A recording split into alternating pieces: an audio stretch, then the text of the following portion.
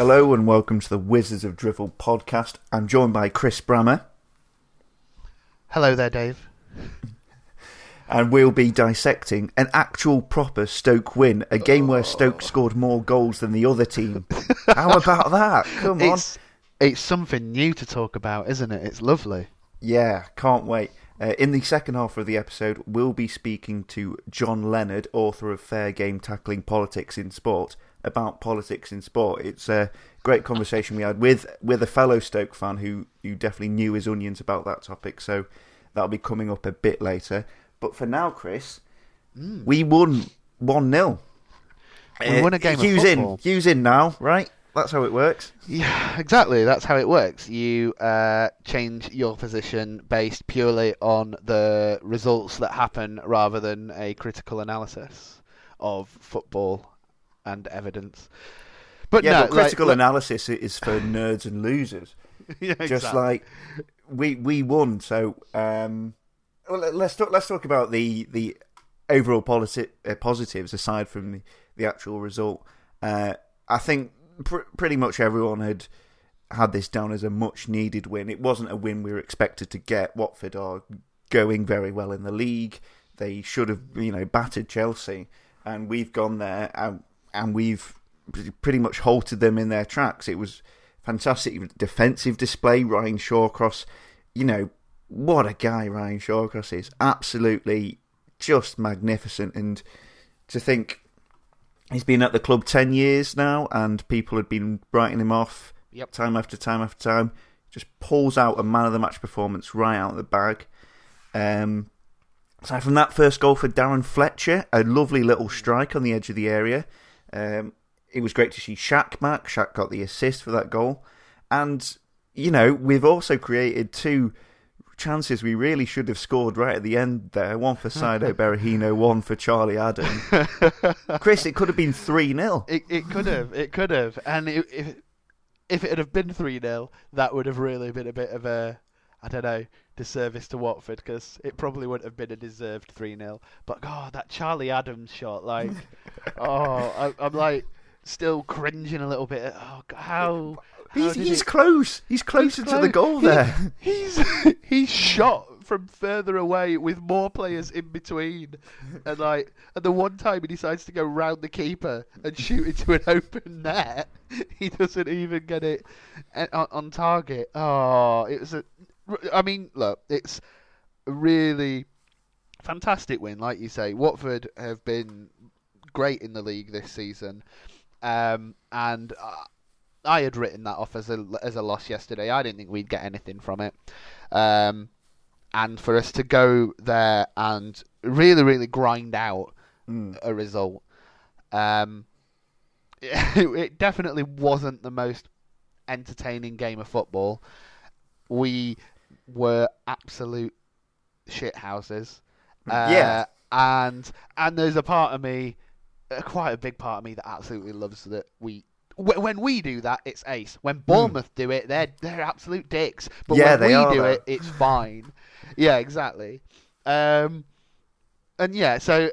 it's an unexpected 3 points from me, but look, you can't complain. It's a Stoke win on the road, and the old cliche of it's always hard to pick up a win away from home in the Premier League, sometimes rings true, and it's therefore a bit of a shock that we got a result, and it should be celebrated.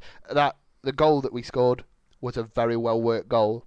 It was quite clear that we'd worked on that in the week, which is good, because I don't think if we take advantage of set pieces, then that's a bit of an equaliser for us, because goodness knows we're not too good at creating them from open play.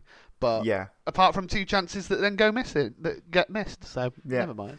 I think most people have seen yesterday as a case of the ends justifying the means, because, just think of last episode and all the criticisms we had of Stoke, and they were numerous and many. I'm not saying one performance has undone most of them, if any, but what we did get yesterday was a demonstration of fight and defensive organisation. Now, if if that just happened for that one game and we go back to being, a leaky sieve, then that's obviously worry. But it's given us optimism that going forward we won't be as torn apart as easily. Because we've shown against good players, Watford have good players, that we can get organised and grind out a result. And the big unanswerable now is this a turning point, or is it just a flash in the pan result? And you certainly hope it's a turning point, but there are still numerous issues that we need to work on. We don't look very creative at all, even with Shaqiri back. And I did notice that Shaqiri set up the goal and set Saido on his way for that chance. I think there's something that we're just not quite. I'm trying to think of the word. We're just not quite all together yet. And for 10 games into the season, sometimes you may have to expect that with new signings. But I'm yet to see a performance that's particularly wowed me this season. I don't know if that is particularly harsh on the Arsenal and Man U games. Arsenal, I feel we did get lucky. It was a great, experience and everything, but we did get lucky. And Man United, similarly, it was a great performance, but I don't know if the overall display from defence and forward players, wowed me. But I don't think this has been true since about Bournemouth away 2 seasons ago when we won 3-1. So perhaps I just have to reevaluate my expectations of what this Stoke side is capable of producing, because I'd say, based on the performances so far, we're about good enough for 13th at best, which is where we are. I can't see us progressing much higher based on current performances. Yes. However, I did see enough in that Watford game to suggest that we won't go down, which is a big positive. And certainly the likes of Crystal Palace and Bournemouth not getting wins, sort of alleviated some fears, I'd say. Chris, are you clinging on to those little strands of optimism? I think you have to, because if you look at our form across what the first third of the season, if you had to continue that across the rest of the season, then that is essentially relegation form. I know that spells of good games will come and go. We won't be playing as many difficult opponents as we did in the opening spell of the season, but we need to see this team improve, and I'm still not sure that we are doing that. I don't, as much as I'm really happy about yesterday's result, I think on a bigger picture, there's almost a notion that this has elated all pressure on Mark Hughes, and the social media from the club yesterday certainly took a little bit of a snide dig at the fans. Well, I think that's been the kind of the club's whole attitude this last week. There was a few choice quotes from Mark Hughes in his pre-match press conference, which is like, "Oh, it's only a 2-game losing streak. What's everyone getting so worried?" And I don't mind that, maybe, if it motivates him to pull his finger out his arse. But I guess it just smacks of smacks of being a bit snide. Yes. And certainly, if you want to dig us out for having a go at Hughes and then Mark Hughes wins, you know what? Fair enough, because we're all happy at the end of the day that we've won. But it just seems a bit like it's all a bit pointed. It's not like, look at us, look at Mark Hughes, look at this great thing we've done. It's like, oh, you doubted him, didn't you? Yeah, take that. Yeah. I think the thing that annoyed me, in his post-match thing, Mark Hughes, he said something along the lines of, if you compare us, the points tally from the last few games against the same teams last year, then we're doing however many points better off. And it's like, well, that's not the point of the criticism that's coming your way, Mark Hughes. It's not that we are not we're not getting the results, but obviously it's been enough to keep us in the league. It's the fact that we are pretty dire in some of our performances, and I don't think that there's a credible belief that Stoke are a changed team on the back of a 1-0 win away to Watford. As good as that win was, and as great as it feels to go into this next week and actually be able to talk about a Stoke win, I don't feel that this is like a turning point. And I would still say that in the long term, I think this team would be better off in the future with Mark Hughes going. Just because I don't think... I struggle to believe that Mark Hughes and that management team can turn this around and make it something successful, as successful as the ambition was shown at the start. And I think that's kind of the problem. It's not that I'm expectant of anything like Stoke to be challenging for a league or something. But when Mark Hughes came in, there was this promise of, we're going to play better football. We want to challenge for going up the table. And at the moment, we're not playing better football. And they're talking about, well, you need to be realistic and understand our position in things. And it's like accepting of mediocrity. As I say, I would be happy if Stoke finished mid-table and played exciting football. But I can't honestly say that I come away from all games with Stoke and think, oh yeah, do you know what? We played some good stuff there. Again, I'm going down a really negative trail with it. I am really happy that we won. But it's more. And sorry to interrupt, but I resent the.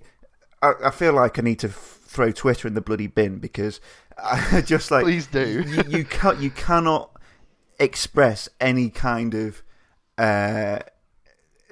slightly negative, slightly doubtful opinion without being accused of not enjoying the win. It's like yeah. It's like it's the whole bad fan or ungrateful. You want us to lose, don't you? Crap. Which kind of perpetuates when we're on a bad run, and then when we get a good result, these fans pipe up saying, "Oh, you negative and blah blah blah," and it really just makes you sick of Twitter, it does. It comes across in other places like the Oatcake message board as well. I just wanted to talk to you for a second about a question we've got in from Michael Forbes. I've been thinking about Stoke a lot lately. This is likely all a bit too much for Twitter or a hastily written DM, but I'm a big fan of the pod, and this is the best way I can sum up my thoughts is process matters. Here's a question for the panel. How often over the past 20 months have win and draws been the result of randomness and or good fortune? And how often have the wins and draws been the result of strong tactics, smart selections, and in-game management? And this is something I feel... it's a good question, because there are certain occasions where we don't give the manager enough credit, and there's certain occasions where we kind of, pick our wounds and just put a defeat down to bad luck, for example, when in actual fact there are real reasons for it. In terms of how many points we've got or lost down to luck, that's going to be incredibly hard to work out. But I think in terms of this season, Arsenal, I'd say we got lucky. I don't think that's unfair to say. There was the Lacazette offside goal, which was offside, yes, but most of the time the linesman doesn't flag for that. There are certain occasions this season where we have rode our luck a bit in terms of individual decisions and individual goals and things. But I would say, in terms of our approach, our in-game management, our tactics, I don't want to say luck balances itself out over the course of the season, because I think that's a bit of crap, really. But I think, in general, Mark Hughes has us playing about where we are in the league. So I think that in terms of league position and points tallies, we're about fair. It's about fair. Yeah, I think that that sums it up quite well. I wouldn't be able to, without doing any massive in-depth analysis, I wouldn't be able to give an accurate summary. But I would I would probably edge more on the side that some of our wins. What am I don't know. I don't want to say that some of the wins have been lucky, and that it's all down to luck, and and all our losses are down to tactics, because obviously that would be unfair. But it certainly feels like, from an analysis point of view of the team, it doesn't feel like there is a strong strategy in place, and so you can't lay blame or no, maybe you can lay blame. I don't think that the team is that well drilled in terms of a big tactical philosophy. So that will hinder us in terms of wins, and it will weaken us in terms of a defence, especially if we're coming up against a well-drilled team. Now, obviously, there are occasions where we have clearly got into a game with a game plan and it has paid off. I think that is definitely the case yesterday. I think as aggravating as it could be to sit back and defend, I think that's what the Stoke team were told to do, and for the most part we did a very good job at doing it. But I don't know, I go back to the point we've always made, that I don't feel Mark Hughes is a very tactical manager, and so I think he does. So, I think certainly he does believe in the individual. I'm sorry, Chris. The sight of Chupo up front kind of reaffirmed that suspicion, because Chupo's not a striker. I'm really not. I don't think Ramadan Sobhi's best suited to this 3-4-3 system. I still think the wing backs are an issue, despite them playing well yesterday, and despite my love for Mam Diouf, I'd much rather him play further up the pitch. What yesterday was something we'd have been absolutely giddy for had Tony Pulis been the manager. Yeah, because that was an archetypal Pulis away from home shithousing.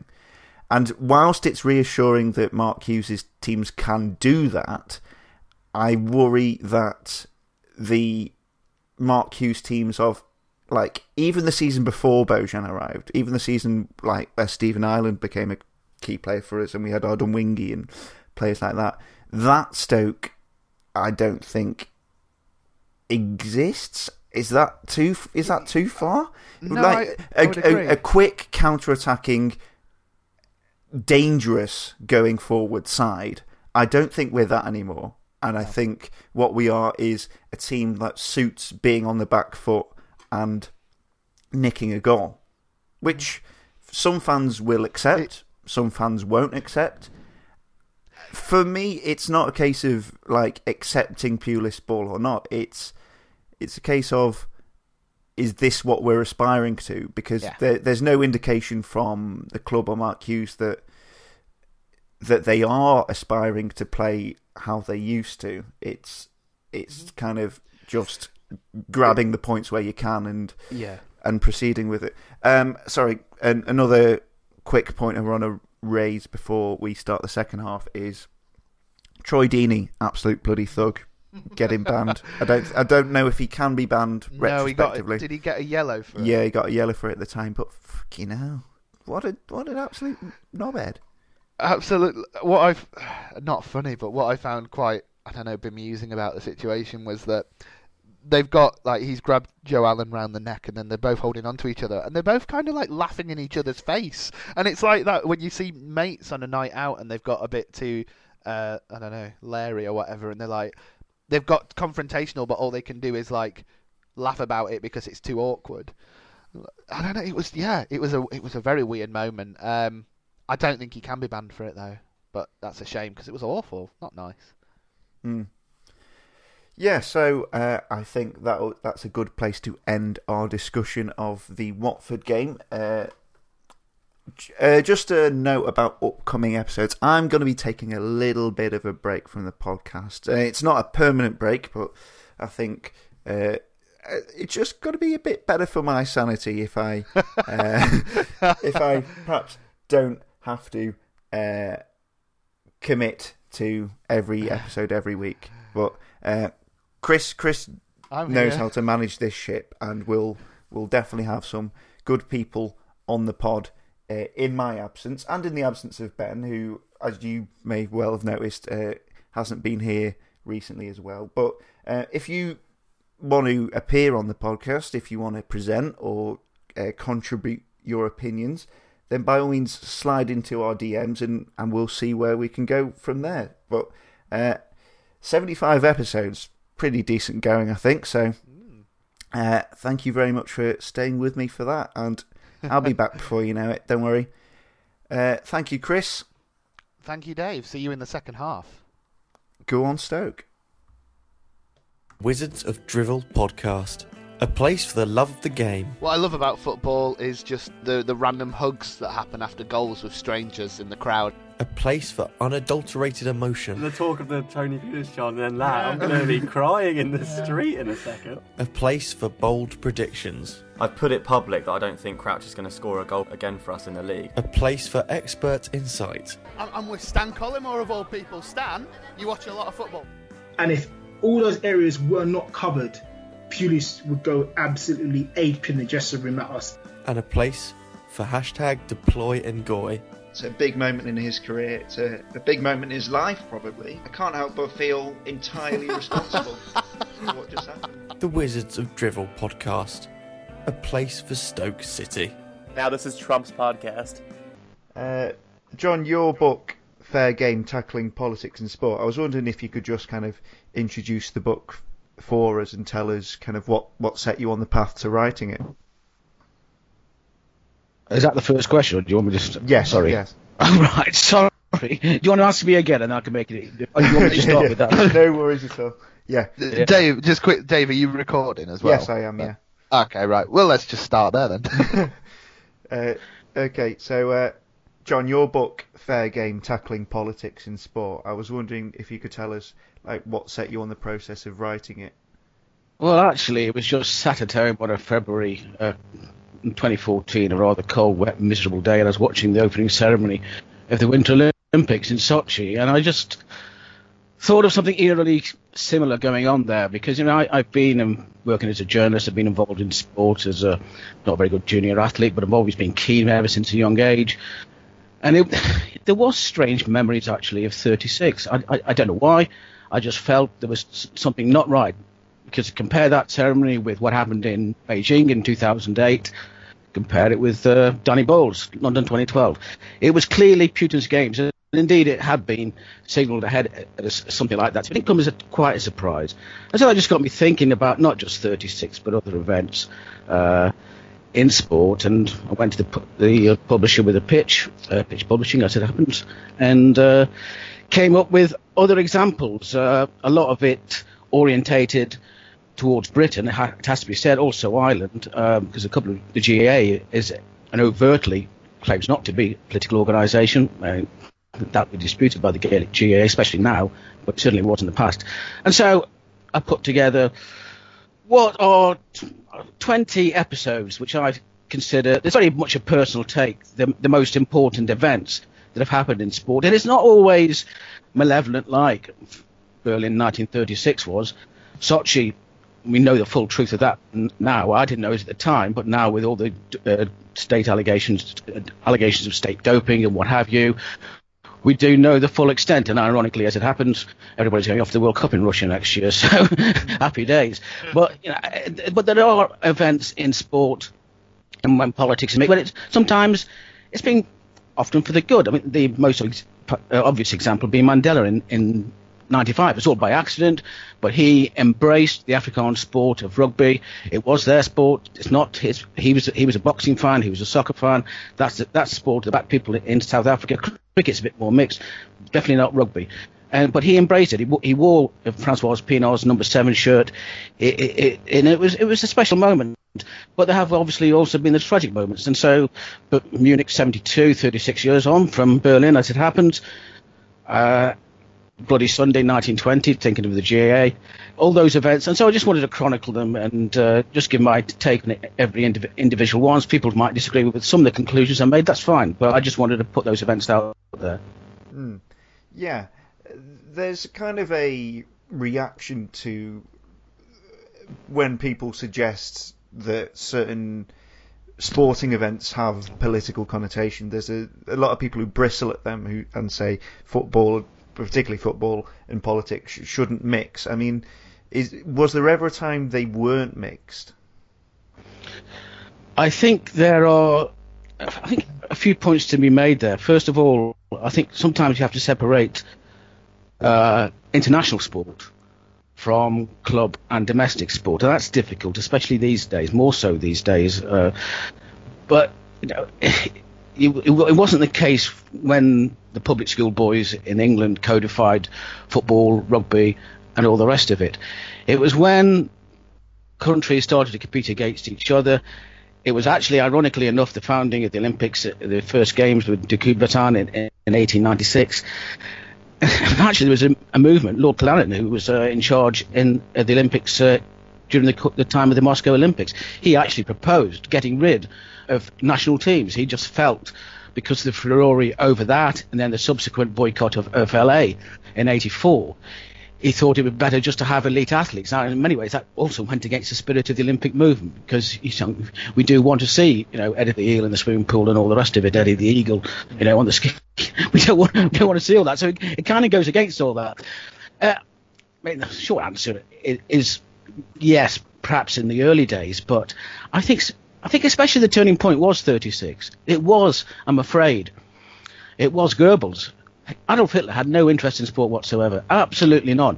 But it was Goebbels, though, who saw that as an international opportunity to showcase Nazi Germany.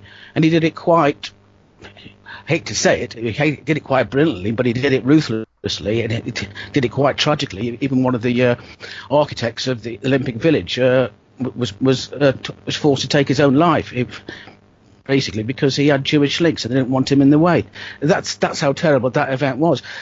And so that set a pattern. The original idea is very laudable, of the public school boy idea of it's people at games rather than at war. Now, with one notable exception, the football war, which even then that really wasn't anything to do with football, to be honest with you. That's not quite been achieved. Politics and sport will clash, and you will have politicians claiming no it doesn't. You'll have the athletes claiming no it doesn't. You have the fans like ourselves claiming no it doesn't, and the administrators in particular. But I've got in front of me actually, because a letter from Margaret Thatcher to Dennis Follows. Dennis Follows was in charge of the World Cup in England in '66. He was in charge of the organisation of it. By 1980, he was in charge of the British Olympic Association, and I had the nightmare of telling Margaret Thatcher he was going to send a team to the Olympics. And she wrote, in an ideal world, I would share entirely the philosophy of the Olympic movement that sport should be divorced from politics. Sadly, however, this is no longer a realistic view. That was her excuse for basically trying to order a boycott of the Olympics. Her only problem was their own backbenchers wanted the Lions, British and Irish Lions, to go to South Africa, which at the time was supposedly being boycotted for apartheid. So that one didn't work. It's very difficult to think of a time when politics and sport didn't clash, but it doesn't always, as I said earlier, it doesn't always clash for Machiavellian reasons. Sometimes it's by accident. It's not actually deliberate. It's not politicians, as it blatantly was in terms of Moscow. It's occasionally it just so happens, and I think the fact that we do divide along national lines, it's inevitable, to be perfectly blunt about it. If I could just make a point with that one, Dave, because it's like it's really, really interesting that that you'd say, John, about 1936 Olympics being this Machiavellian showpiece for the Nazi state, but I think there's definitely an argument to suggest that learning from that, the Olympics Games and the World Cup to some extent, especially with Russia and Qatar in the next few years, that these showpiece events are massive for countries to almost announce themselves onto the world stage. I think that was maybe a case with the Beijing Olympics. Like it definitely felt like a China coming out party, if you know what I mean. And I'm not to say there's anything sinister about that, but like if you look at like the Olympic Games and the World Cup and things around that there is definitely an intertwining of the political, the government or whoever, and the sporting groups to create this national showpiece. Because I mean, it's quite obvious. Like London 2012 provided a lot for the economy. The politicians want it to do well, and so it doesn't always necessarily have to be this sinister thing. I think for us as football fans, the sinister side, well, not even sinister side, the side that is so controversial is when personal politics meets with club football and such. So when there are controversial events that are either been protested or recognised or whatever, that's where things get a bit more murky, shall we say. Well, I agree, except with most of that, except to the point you have to remember that what Goebbels wanted to do was to give a false image of Nazi Germany. He wanted it to give an image of it being a nice, inclusive, welcoming society. It wasn't that at all, and so it was on a grander scale, and that was being manipulated. So I mean, I take your point. I mean, in terms of London, in terms of the self-worth, well, that's where basically in criticising other regimes for embracing the Olympics, we can be just as guilty. In Great Britain, you can accuse of financially doping athletes. I mean, I can remember Atlanta 21 years ago, GB only won 1 gold medal.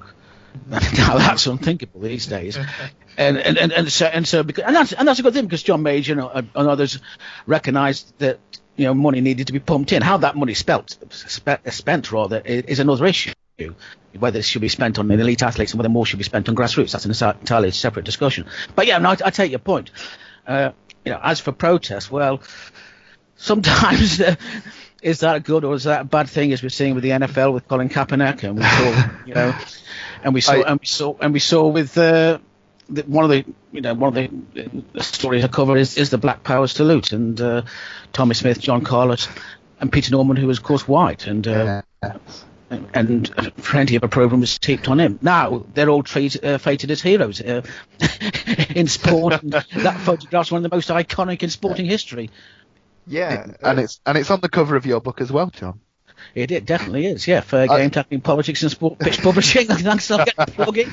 I was just going to say before you move on, Dave, that I think a lovely way to sum what you were just saying up, John, is that I think people's opposition to some areas of politics isn't that politics and sport shouldn't be intertwined. It's that the politics that they don't like and sport shouldn't be intertwined. So if you, for whatever reason, if you're against American footballers taking the knee, that you will feel, politics and sport shouldn't be intertwined. But singing a national anthem at the start of a game, that's absolutely fine. It's more a case of if you disagree with certain politics, that politics should be in the sport. If you get what I mean. I think there's an element of that, and I think that was very much in the defence, both the Rugby Football Union and certain members of the Conservative Party employed that argument during the course of the boycott of South Africa. It's interesting, actually, because nobody bat an eyelid at FIFA, and for that matter, the Olympic movement, imposing in the early 60s a boycott on South Africa. It was here. It was first of all the cricket and the D'Oliveira affair, and then consistently a rugby. But even then, in hindsight, as I mentioned Mandela, when the rugby authorities decided that, well, they weren't going to throw the South Africans out of World Rugby. They weren't going to order boycotts and stopping tours to South Africa. But, by the way, we're setting up this thing called the World Rugby World Cup, on a par with the football version, the soccer version. And by the way, South Africa, you can't turn up. And that actually was quite a massive blow to South African pride. So, yeah, I mean, it is an odd one, that. I mean, it is sometimes the case that if we oppose your worldview, then it's wrong for a protest, but if in other cases, it's perfectly fine. So there's an element of hypocrisy there. No, I accept that, yes. To take kind of a Stoke twist on this, well, Stoke, Sir Stanley Matthews obviously features in one of the events you cover in the book, the infamous England team joining in the Nazi salute in Germany. Do you think this event has kind of been forgotten in English football history? Because obviously in hindsight it's an event they're definitely not proud of. And do you have any do you think there is there should be sympathy for the England players being put into that position. The latter point, definitely. I do feel that, even though Stan Cullis refused, and the following day it's quite bizarre because Aston Villa went out with the England team, and indeed the Villa centre forward, whose name escapes me, I shouldn't do, but I can look it up. But he played in both games, and the following day in Berlin's Olympic Stadium, which was also full to capacity, Aston Villa played what was effectively the Austrian national team playing as a Germany 11. It was just after the Anschluss, just after Germany gobbled up Austria, and they refused, and all hell broke loose over that. And they were made in a subsequent club game in Stuttgart to actually do it. They refused the day after England had done so, and there was immense pressure. But I think one point about that, and your point about it being forgotten, I don't think it's quite been forgotten. I think it's just politely ignored. Really, it's one of those sad events in history. I think what it does show is it's a shambles that football administrators can be, and we have to learn lessons from history. And I'm afraid, listening to and hearing Greg Clark last week, the FA chairman, and the FA chairman back then was Sir Stanley Rouse, he definitely hung the players out to dry in the press. Clark's behaviour over the past week, over the dismissal of Mark Sampson and the Elena Luco case, it's just been utterly shameful. And again today at the FA Council, it was a speech made, oh well, there's no public trust in the FA. Well, actually, mate, you've got something to do with that, because you're in charge of it. And if they, took a look at the papers of Stanley Rouse, they took a look at the papers of people like Thompson after the war, and it just picked up, not necessarily my book, but any history book. They're thinking, it's now 2017, and in many ways, in terms of the organisation, in terms of the way we treat the players, who are very different now as the multimillionaires and all that, but in actual terms, as treating them as sportsmen. Forget all the money, forget all that, but actually sportsmen representing your country, and sportsmen in an environment in which the FA is supposed to be running. And it seems as though in 80 odd years that very little has been learnt.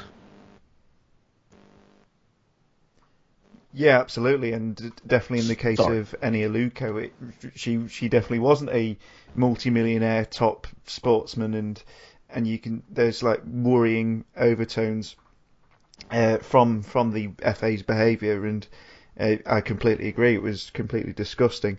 On sort of club football, I'm interested. I went to St. Pauli in the summer, obviously a club whose fan base is very kind of politically active. They've got a very strong left-wing identity. And there's also clubs in Italy. I mean, Roma have had another... not Roma, Lazio have had another shameful case recently with incidents of anti-Semitism prompting Serie A to read passages of Anne Frank's diary before this weekend's games. And there are numerous examples on the continent where their fan bases or clubs seem to have certain political identities. We could probably think of a few particularly left-wing or right-wing clubs between us. But in British football, it doesn't seem that overt, I think. I don't think there's many clubs who you would say they have a particular social leaning. I think Scottish commentators might disagree. Yeah, definitely. Absolutely. And I'm not just thinking of Celtic and Rangers. I mean, in Edinburgh too. But I watched the Hearts Hibs derby last night, and you could see the passion afterwards. And I remember I went to a Hearts game, and it wasn't actually the day out. It was the day before going to a rugby international at Murrayfield, and the Hearts ground is not far away. And you could actually sense, because it was Ireland playing Scotland, and there was a little bit of antipathy towards anybody walking around in green, and it's weird. But I would agree. In England, we don't have that problem, thank God. Why do you think that is? Is there any particular reason for that? The reasons in Scotland are fairly obvious in terms of sectarianism, and that didn't actually manifest itself in terms of Irish immigration to the Northwest. Manchester United has always had a strong Irish Catholic following. It's been owned by Catholics. his greatest managers. Busby was, for example, quite a devout Catholic, a very devout Catholic. But then, at Liverpool there was a time Everton was seen as a Catholic club, but all that disappeared because I think that society perhaps in England is a little different than it is in Scotland. It's a much bigger country, and the children, the grandchildren, the immigrants became part of the community. It never sort of coalesced in the quite curious way it did in Scotland. And the relationship between Scotland and Ulster in particular and the rest of Ireland is probably different than it is between England and Ireland. So it's a very difficult one to explain that. And I think too, the splits in English sport were more along socio-economic lines. That's most obvious in rugby, with rugby league obviously splitting from rugby union. Rugby could have been, if it wasn't for that split, a working class sport alongside association football. It didn't happen. Soccer grew up as a working class, working man's sport, and there weren't the same tensions along sectarian lines that we've had, unfortunately. It's got to be said, it's a minority of clubs in Scotland. It's only the two Dundee clubs, Edinburgh and Glasgow. It's not elsewhere. Though having said that, the one club in the back of my mind is obviously Spurs, and living down here in London, and occasionally with West Ham and occasionally Chelsea fans, there are examples of anti-Semitism there, not quite in the scale of Lazio and Roma, but although, funnily enough, Roma and Lazio fans did gang up together a couple of years ago to, in what was clear anti-Semitic attack on Spurs fans in Rome. So, and incidentally, the only time a Nazi flag flew over an English football ground was in the reverse fixture of the famous Nazi salute game in 1938. The game in 1936, England played Germany. England won 3-0, and the Nazi flag flew above White Hart Lane, the only time it ever flew above a sports ground. So, wow. But that, again, it's a rare example, and I wouldn't even describe, to be honest with you, Spurs as a Jewish club now. It's just another football club. But, I don't think club politics, there are tribal rivalries which supplant any political, religious rivalries. I think it's enough for Stoke fans to slag off Port Vale or vice versa, and it's enough to have a rivalry without getting into any much more overt political nonsense. I think which is a good thing. Yes, definitely, absolutely. It's really, really interesting that, football is seen as the working man's game across the entire world, and it's just really interesting that in Europe, on the continent rather, you would find clubs with such distinctive political wings of support, whereas that is something that really, really hasn't taken hold in England especially. I don't know. Whenever you hear people speak about some of these things, it's described as, well, it's just not very British, is it? You see in Europe the ultras, the ultra supporters with their banners and everything, and there's something seen as not very British about that, and I just wonder if it's something to do with just the culture of sport, football in particular, on the continent, and fan support that lends itself more to these identities than English football does. It is really interesting. I think, again, just as citing Scotland, you look. Sometimes you have to be careful. I think you look at different models. In Roma was set up by Mussolini. He founded the club, and Lazio was also a fascist club. And it's how these. I think we forget how long-standing English professional football clubs are, including our own, the second oldest in the world. For heaven's sake, it's and that is much more of a modern sport when English people took. AC Milan was founded as a cricket club. It wasn't. The foundation of these clubs is very different. It's very recent, and it mirrored perhaps whatever political regime was in place in those countries at the day. They had to have people who were amenable to them being set up to be run on professional lines, and quite often in what were dictatorial countries that obviously involved dancing with the devil, as it were, with those with political leanings, and that was certainly the case with Roma and Lazio, and maybe elsewhere, and again there may be social and cultural reasons, but I think it's, I'm not really an expert on European and South American football, to be perfectly honest, but I think thankfully, for the most part, with the Scottish exceptions, and as I say, there's only a few there, we don't have that problem on these shores. Yeah. Well, speaking of dancing with the devil, we'll move on to the kind of forthcoming World Cups in Russia and Qatar, I suppose. I mean,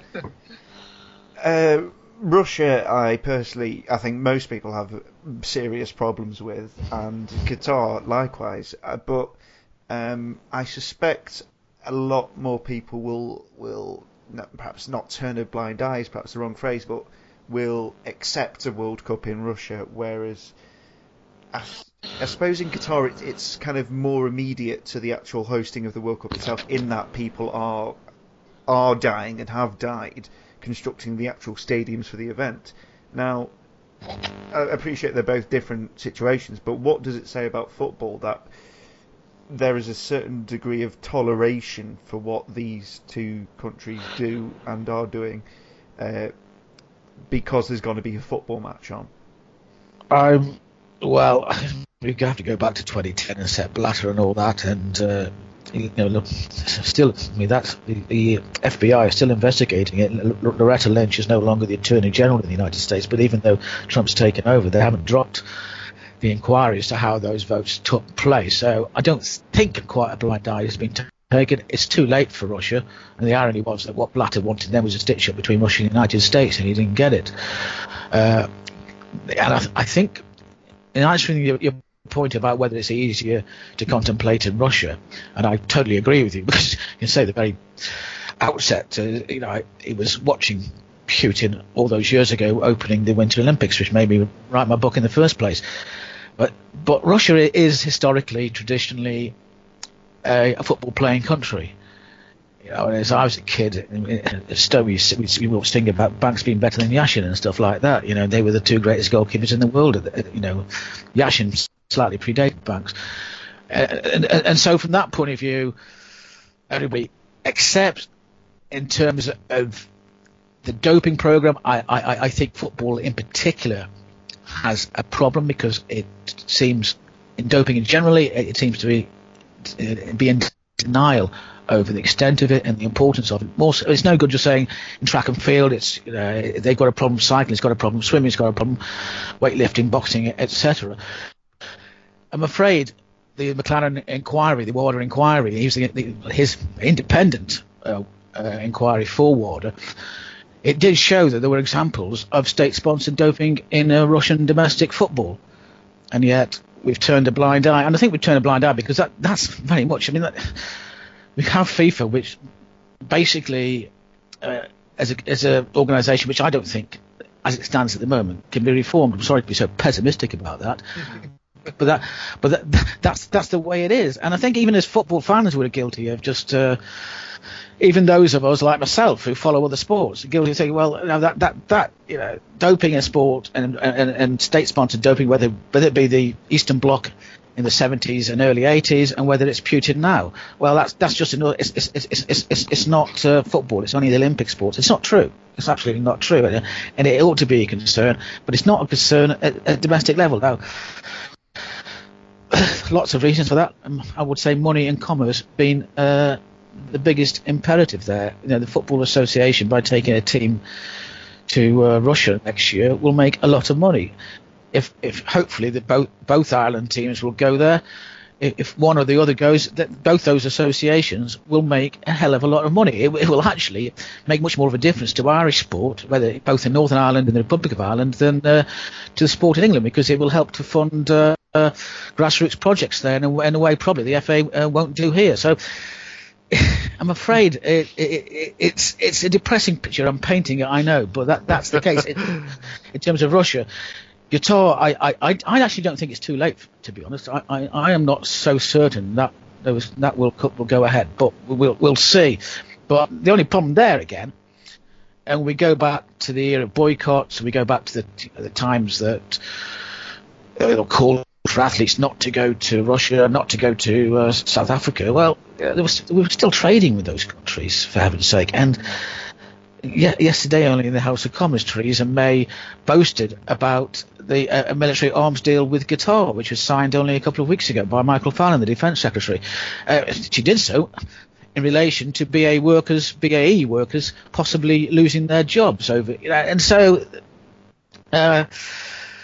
again, it's a clash of politics and sport. And again, and I think in that we have to remember is that sport is not separate from society. Those who like sport sometimes like to claim we're in a little niche of our own, and those who don't like sport claim to think it's not part of it. Actually, sport is a very important part of civic society. It's very part, and also the social economic welfare of society, whether it be at city level at Stoke-on-Trent. We've seen the reports lately of how much Stoke's tenure in the Premier League has meant to the city, the estimates of how much money it brings in.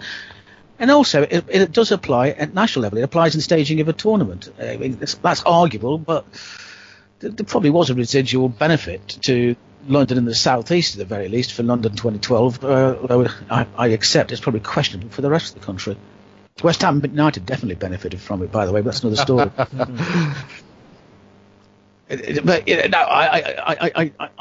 as I say, I don't think it's too late for Qatar. Russia, well, everybody's going there. Hopefully it'll be a decent World Cup.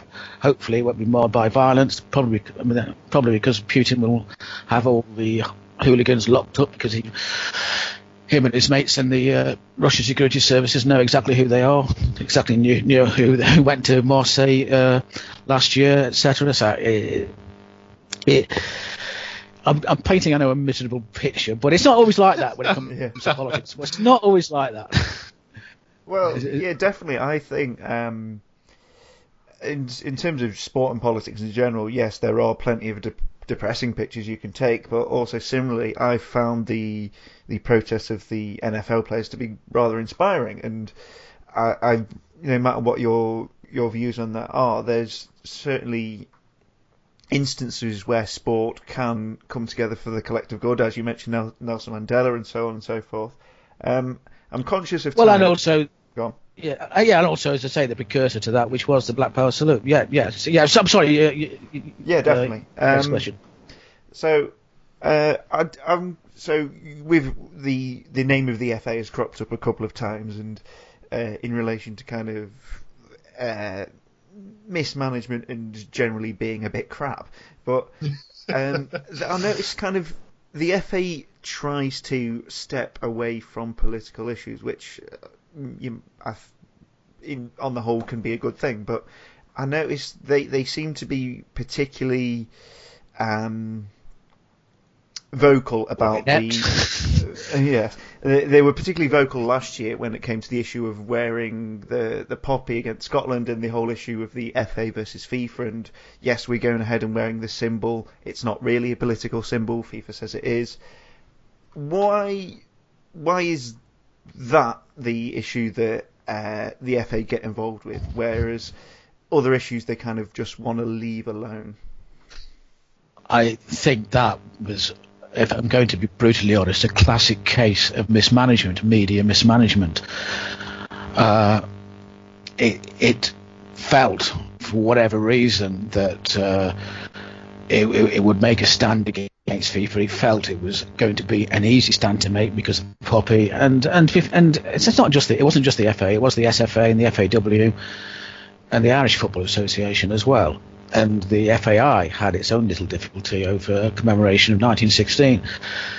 But the reason for the mismanagement is that the trend to wear poppies on shirts is relatively new. And it could have made the case to say, look, it's not a particular case of the British or the English beating their chests about being over-patriotic. No, it's a symbol, a memorial symbol.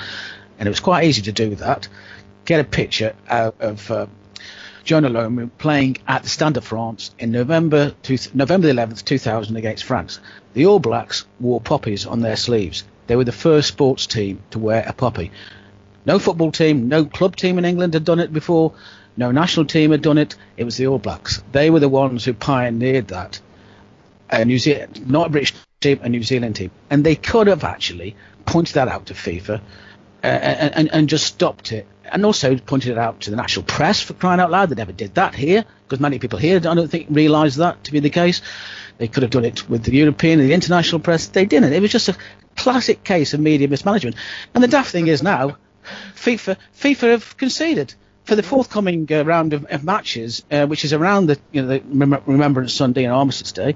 They've said, fine, you can wear poppies on your shirts. It was just nonsense, and it could have been handled a lot better. It wasn't. It was crass mishandling. And just going through the archive, you only have to go back to 2000, and there's a great picture of, I'll tweet it later actually, of Jonah Lomu in a tackle with, I can't remember who the French player was, but he was handing him off in classic Lomu style, and there is the poppy on his sleeve. And as I say, they were the All Blacks were the first to do it. It just crass mismanagement once again on their part, I'm afraid. And why they don't get involved, to be fair, I think although with the kick it out, they have been, as we were speaking earlier, in terms of the Samson case, they have been widely criticised. But I think on those issues, progress is being made. Their problem is, I think that you may be alluding to this, is how they deal with other countries and UEFA and FIFA, who are frankly appalling in trying to clamp down on misdemeanors and basically vile attacks on sometimes England international players, especially at underage level, more so there than the seniors. And they haven't really been strong enough. They haven't again stood up for their players. And made known to Platini and Blatter in the past and Infantino now, their views known. Quite why that, again, I'm going to go back to crass incompetence. I'm afraid I don't wish to be so dismissive, but I can only think, and as I say, just to do simple media management, it's a simple. It shouldn't actually be down to a matter of PR. It should have been just, in fairness, should be accepted. It was a remembrance symbol. But if just to avoid any doubts, this is what it is.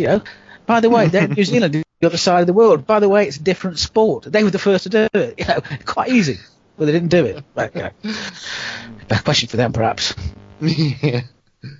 Yeah, the phrase crass mismanagement has come up a lot, but with good reason. I'm conscious of time, so Chris, anything from you before we wrap up? I'll be honest. I think we've covered everything some pretty well, if honest. I suppose for me, just on, I know we've spoken a lot about the NFL players and them taking a particular stance at the moment. It's not all NFL players. That's true. But although I will say they have unified. The white players have supported the black players. Not all black players have taken the knee, but they've shown a great deal of solidarity. And again, talking about mismanagement, a lot of that is about Trump and how he's responded to it, rather than and pouring oil on the water, as it were. In my view, as much as them trying to make a protest, what the protest is actually about, of the treatment of blacks, especially young black men, in the hands of police in America, and an issue that frankly we don't have here. I mean, it's a very, very. I was talking about the state of race relations and how the FA is handling that. We're nowhere near the same situation as America, in which, for example, NFL and black players up until the 40s and 50s did not play the sport, including in my book as Jackie Robinson. He wasn't the first black baseball player, a Major League Baseball player, but he was the first to be brought in after there was a 6-decade-long interlude, and he very much pioneered, or was the pioneer. He was a very articulate, intelligent guy that the Brooklyn Dodgers singled out, Brooklyn Dodgers general manager singled out to bring forward at a time when there was deep segregation in the United States. And what we've seen lately, the United States, maybe in terms of race relations, is going backwards. And I think that is what the NFL players are concerned about. That's what's at the heart of the issue, rather than really whether you sing the national anthem or kneel or sit up and sit down. And I think that part of the argument has been lost. And maybe that's Trump at his deflective best, to be perfectly honest. It's a slightly different issue from what you raised, but what they're doing, I agree with you. It's admirable. But it's something that others will undo, including many Stoke fans, will vehemently disagree with. Do you think then, and this was my question I was thinking, in terms of, obviously you have the on your book cover, you have the Black Panther, the one arm salute, you've got NFL players taking a knee, and there are several incidences of individuals protesting, whether that be an individual protest or something collective. Do you think then that the sport as a whole, or individuals who are involved in sport, have a power to convey a message to the general public? Do they have the ability to sway mindset? Yeah, public opinion, or is it? I don't think they have. I don't think they have any more than a Hollywood star. In fact, if anything, they'd be treated. If it's just somebody making a speech or setting something out on Twitter, it would be just treated with suspicion. I think with the Black Power salute, it's just the power of the image. I think with Mandela wearing this shirt, presenting Pienaar with the World Cup, again, it's the power of the image. And sometimes still photos show you more than just the actual moving image. To actually have that with Pienaar and Mandela there on the cover as well. Cheekily, I put the latter. Well, I'd say I put it, but the publisher put the Rousseff for the Brazilian Prime Minister and Blatter on the front cover too, just to make it a little bit more contemporary. But both have gone, and there's the message from '56, the story many people won't know about, but I'd love people to read about, is the blood in the water in Melbourne in '56, when the Hungarian polo team, who all defected after they won the gold medal, but they played Russia in what was effectively the semi-final, and it was a glorified punch-up. And there's one photograph of one of their players with blood all over his face, and that photograph went all around the world, and it summed up. It was 1956. It was just after the Russian invasion of Hungary. The reason why they didn't go back to Hungary, they defected in Australia instead, and that way, and that in itself struck a chord with the public without any speeches being made, without any tantrums. And again, the story of Joe Louis, the heavyweight boxer, and Max Schmeling, and they've been used on the one hand by, again, the Nazis, again Goebbels, and also Joe Louis being used by the Americans as a black man who pointing out, hang on a minute, you're not, I'm allowed to compete as a boxer. Jesse Owens is allowed to go as an amateur athlete, but I can't play. He couldn't play in the NFL at the time. He couldn't play Major League Baseball. And so, and the great thing, inspiring thing about their story, they both, after the war, Schmeling was in the German army. He survived the war. He actually ended up working, of all things, for Coca-Cola, became a multi-millionaire, and helped Joe Louis out, who fell on hard times, and they became great friends. And these are the people cast as, the American press cast Schmeling as Hitler's puppet, and and Louis was their man, and Louis didn't think he was their man. Sometimes these little stories, I think, can inspire people rather than just grandstanding, and I think this is where with the current thing with Kaepernick and all the rest of it, the NFL thing has got out of hand, because it's news management, which is all about Donald Trump trying to appeal to his voter base, rather than anything much more stronger and much more considered. And I don't well, we'll see how it pans out. I don't see it going anywhere.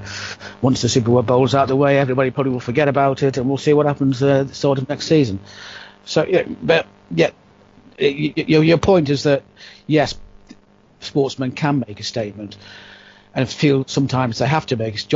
Tommy Smith and John Carlos are very vocal about that. I write about that in the book, about Tommy Smith in particular, about why he made the protest, and he had to do it. It was first things first, though. He had to win a gold medal to be able to do it, and so there was a sporting achievement there too, and that's what's the crux of it, and that's how people will take notice anymore, and that's maybe where sports stars have the advantage over, say, somebody at an Oscar ceremony just playing to the gallery, as it were. Well, John, thank you very much for talking to us. It's been absolutely fascinating. I'll give you a final chance to plug your book then, and tell us where we can buy it and where from. Yeah, it's published. It's Pitch Publishing, who, as you may know, are a great publisher of sports books. I'm working on them with another one to come, but I won't be able to go into detail about that until probably in the new year. But Pitch Publishing, you can get it direct from them, or it's online at Amazon. Waterstones have stocked it, and W.H. Smith as well. So just all the usual places. It's probably not in the shops anymore. It came out about a year ago, but. Go online and either direct from Pitch on their website, pitchpublishing.co.uk, or, as I say, Amazon and Waterstones, they also have it in stock.